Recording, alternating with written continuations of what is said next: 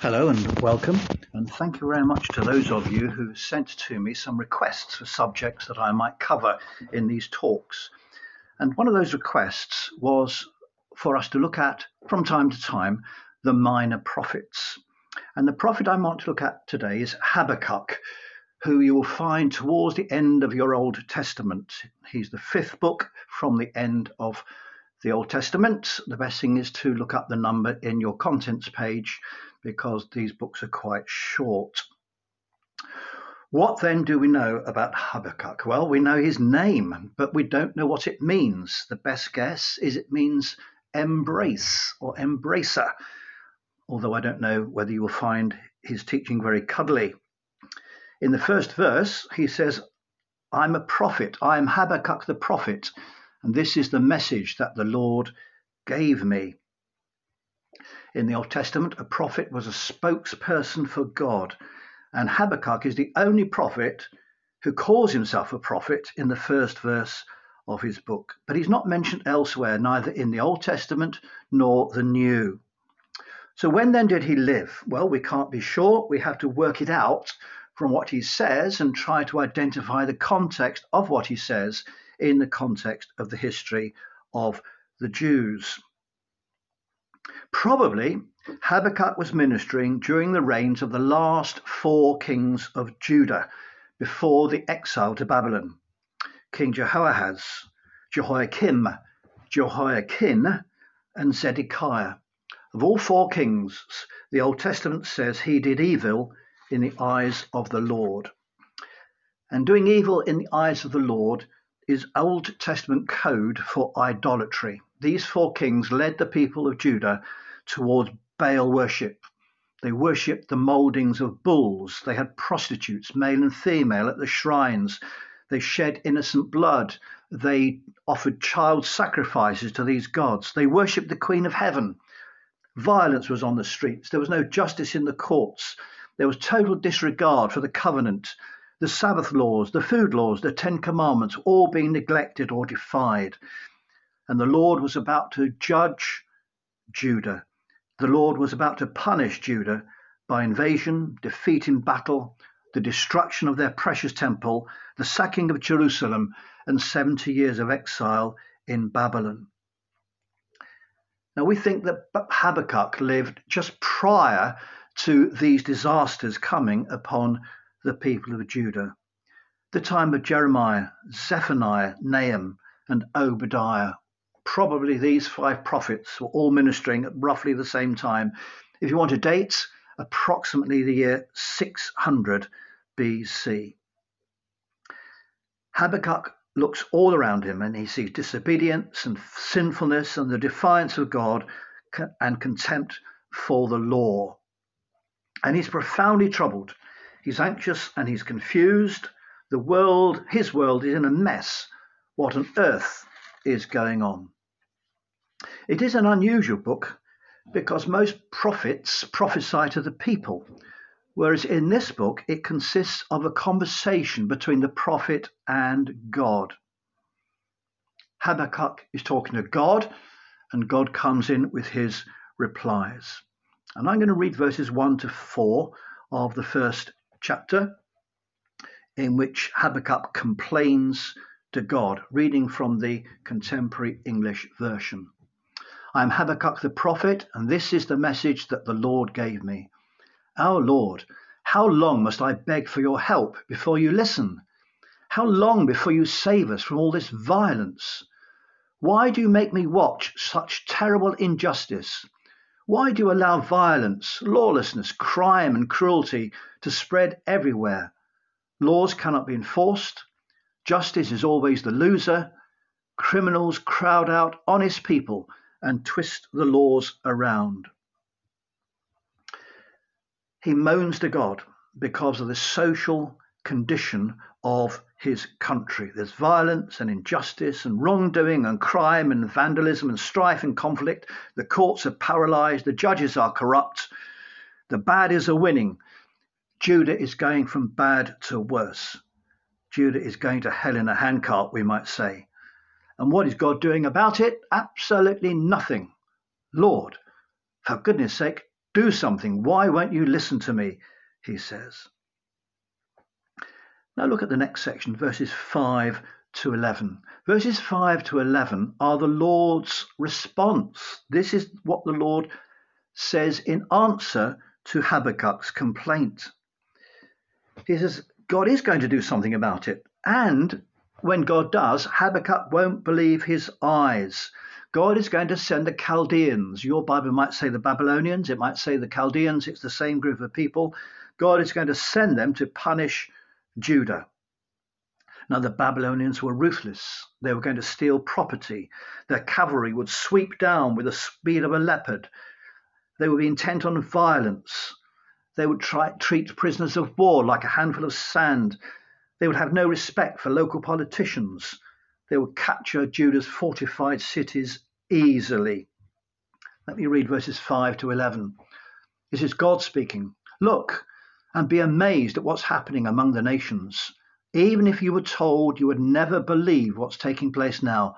I am sending the Babylonians. They are fierce and cruel, marching across the land, conquering cities and towns. How fearsome and frightening. Their only laws and rules are the ones they make up. Their cavalry troops are faster than leopards, more ferocious than wolves hunting at sunset, and swifter than hungry eagles suddenly swooping down. They are eager to destroy, and they gather captives like handfuls of sand. They make fun of rulers and laugh at fortresses while building dirt mounds so they can capture cities. Then suddenly they disappear like a gust of wind, those sinful people who worship their own strength. God is going to do something, but Habakkuk is not going to like it because God is going to do it through the Babylonians.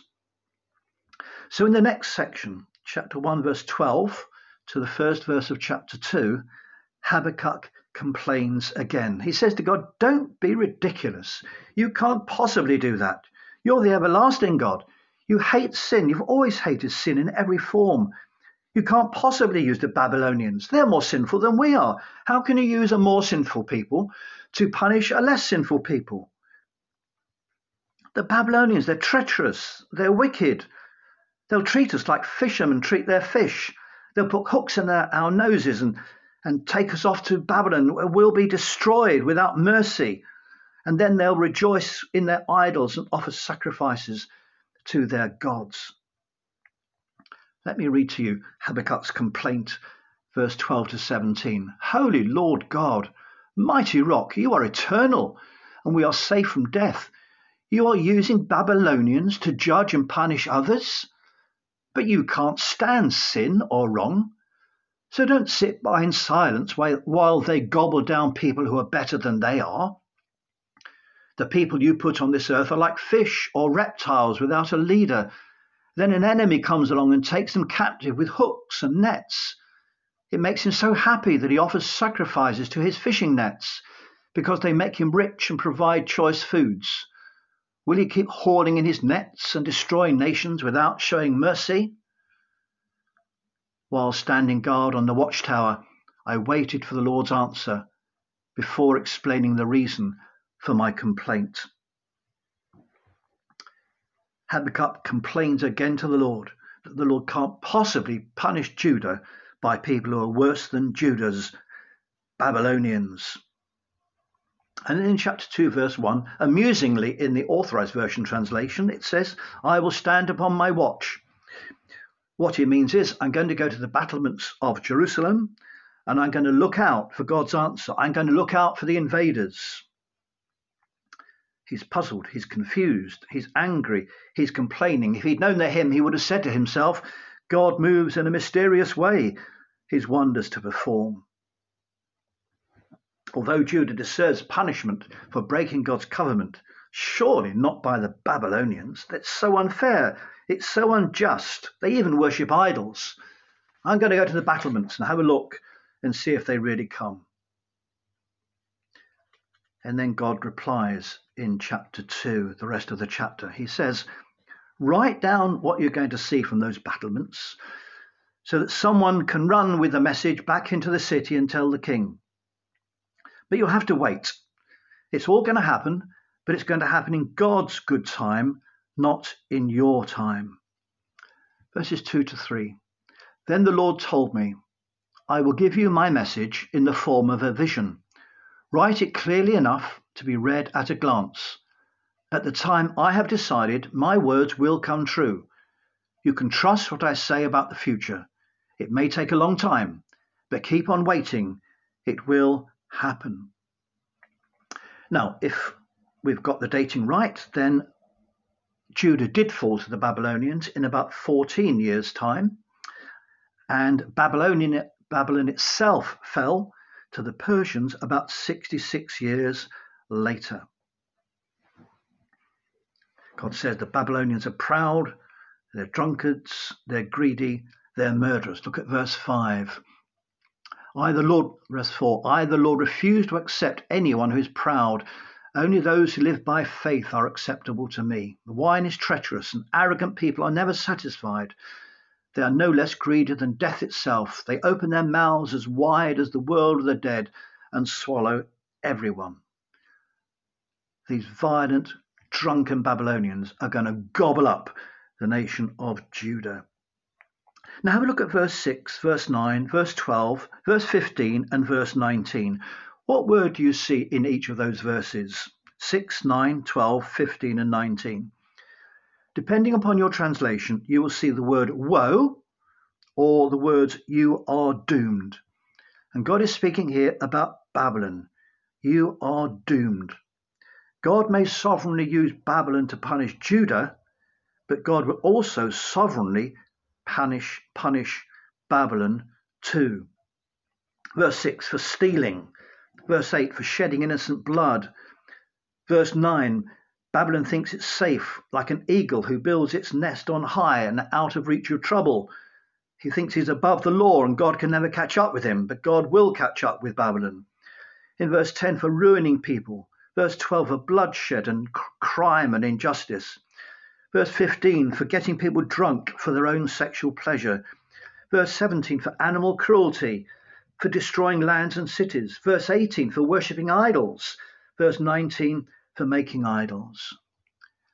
Let me read to you from verse 5. Wine is treacherous, and arrogant people are never satisfied. They are no less greedy than death itself. They open their mouths as wide as the world of the dead and swallow everyone. But they will be mocked with these words, you're doomed. You stored up stolen goods and cheated others of what belonged to them. But without warning, those you owe will demand payment. Then you will become a frightened victim. You robbed cities and nations everywhere on earth and murdered their people. Now those who survived will be as cruel to you. You're doomed. You made your family rich at the expense of others. You even said to yourself, I'm above the law. But you will bring shame on your family and ruin to yourself for what you did to others. The very stones and wood in your home will testify against you. You're doomed. You built a city on crime and violence. But the Lord all-powerful sends up in flames what nations and people work so hard to gain. Just as water fills the sea, the land will be filled with people who know and honor the Lord. You're doomed. You get your friends drunk just to see them naked. Now you'll be disgraced instead of praised. The Lord will make you drunk, and when others see you naked, you will lose their respect. You destroyed trees and animals on Mount Lebanon. You were ruthless to towns and people everywhere. Now you will be terrorized. What is an idol worth? It's merely a false god. Why trust a speechless image made from wood or metal by human hands? What can you learn from idols covered with silver or gold? They can't even breathe. Pity anyone who says to an idol of wood or stone, get up and do something. Let all the world be silent. The Lord is present in his holy temple. Babylon is going to get what it has dished out to others. Verse 16, now you will be disgraced instead of praised. The Lord will make you drunk, and when others see you naked, you will lose their respect. And about 66 years later, Babylon did indeed fall to the Persians. And so in verse 20, Habakkuk says, the Lord is in his holy temple. Let all the earth be silent before moaning, before him. In other words, God is saying to Habakkuk, stop moaning, stop complaining, stop arguing, recognize God's sovereignty, worship him. Yes, he will punish Judah for its sins, but thereafter God will punish Babylon for its sins too. Now then, supposing Habakkuk chapter 1 and 2 were your reading for the day, how could you get a blessing out of these rather obscure words? Let's ask Pat for some help. Remember last time? Look for a promise, action, teaching. P for promise. Is there a promise to rely on in these two chapters? Yes, there is. God deals with sinful nations. You see this in the Bible. Egypt, the Canaanites, the Assyrians, the Babylonians, then later the Greeks, the Romans, the Holy Roman Empire. Who's ever heard of that in these days? In my lifetime, the great British Empire has diminished. The Soviet Union has gone. Maybe we are witnessing the collapse of the United States of America and its preeminence. Maybe in our day or in the day of our children and grandchildren, China will emerge as the greatest power on earth. God deals with sinful nations. And then in verse 14 of chapter 2 it says, for the earth will be filled with the knowledge of the glory of the Lord as the waters cover the sea. Both now and in the future, God's glory will be seen. There isn't a continent in this world where Jesus Christ is not worshipped and glorified. There are few countries left in this world where there isn't somebody who worships and glorifies the Lord Jesus Christ.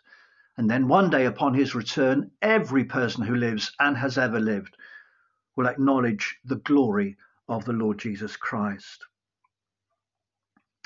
And then again, we're told in chapter 2, verse 3, that you can't rush the promises of God. You have to wait. It will take a long time, but keep on waiting. It will happen. God fulfills his promises, but he fulfills his promises in his time and not in our time.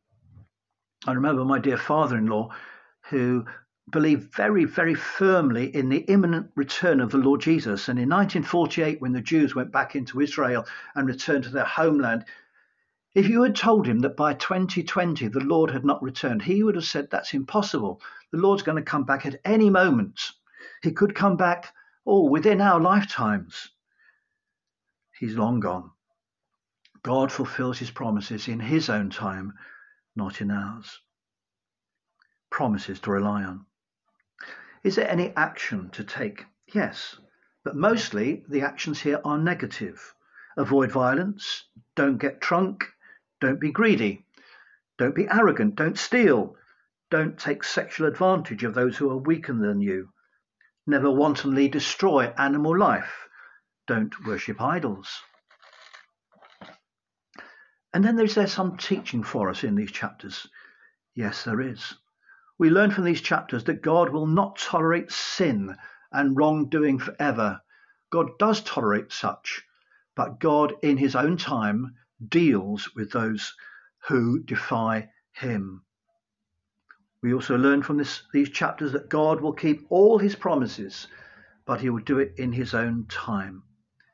And we also learn that God will one day fill the earth with his glory, the glory of Jesus, and that every person will worship God. But have you noticed there's an elephant in the room with one large matter in these chapters which I've missed? The most famous verse of all in Habakkuk is in chapter 2 and verse 4. And depending on your translation, it says, the just will live by faith, or the righteous person will live by his faithfulness, or the righteous man trusts in me and lives. Only those who live by faith are acceptable to me. This is the most famous verse in this book. Habakkuk is saying judgment is coming on Judah and it's going to be nasty. It will not be pretty. The Babylonians are going to destroy Judah. They're going to take the people away into exile, some with fishing hooks with their lips and noses. This nation is going to be destroyed without mercy. And it won't happen immediately. Though it lingers, wait for it. It will certainly come and will not delay. But when it comes, keep the faith. Trust the Lord. To please God, remain righteous and trust in him. And that's a message for today, isn't it? During COVID and all the ravages that is causing, and as we see democracy under attack, particularly in the United States at this time, as we see an emerging Russia and China becoming increasingly dominant, how are we to react? We are to react with faith. The righteous person will live by his faith. The righteous man trusts in God and lives. Only those who live by faith are acceptable to me, says God. And Paul quotes this verse 2 or 3 times in Romans, Galatians, and Ephesians, and the writer to the Hebrews as well in chapter 10 of that book. And they cast a new light upon this verse.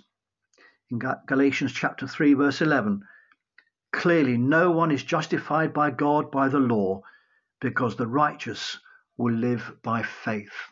Directly quoting here from Habakkuk.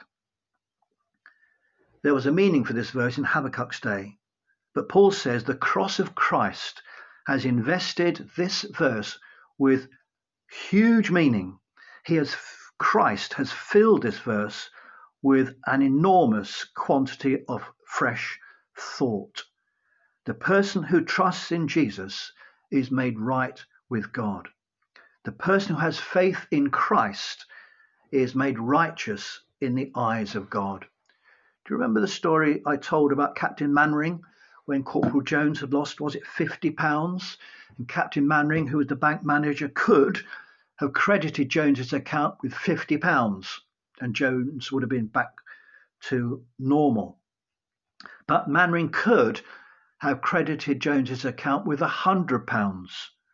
That would have been an act of grace. Jones would have been receiving something he did not deserve. And God credits us with the righteousness of Jesus when we trust in him. The righteous shall live by faith. By faith, the righteous will live. As we put our trust in Jesus, we receive eternal life because God has justified us by grace through faith in the cross of Christ. Thanks be to God. Let me share with you the words of this hymn. God is working his purpose out as year succeeds to year. God is working his purpose out and the time is drawing near. Nearer and nearer draws the time that shall surely be, when the earth shall be filled with the glory of God as the waters cover the sea. March we forth in the strength of God with the banner of Christ unfurled, that the light of the glorious gospel of truth may shine throughout the world.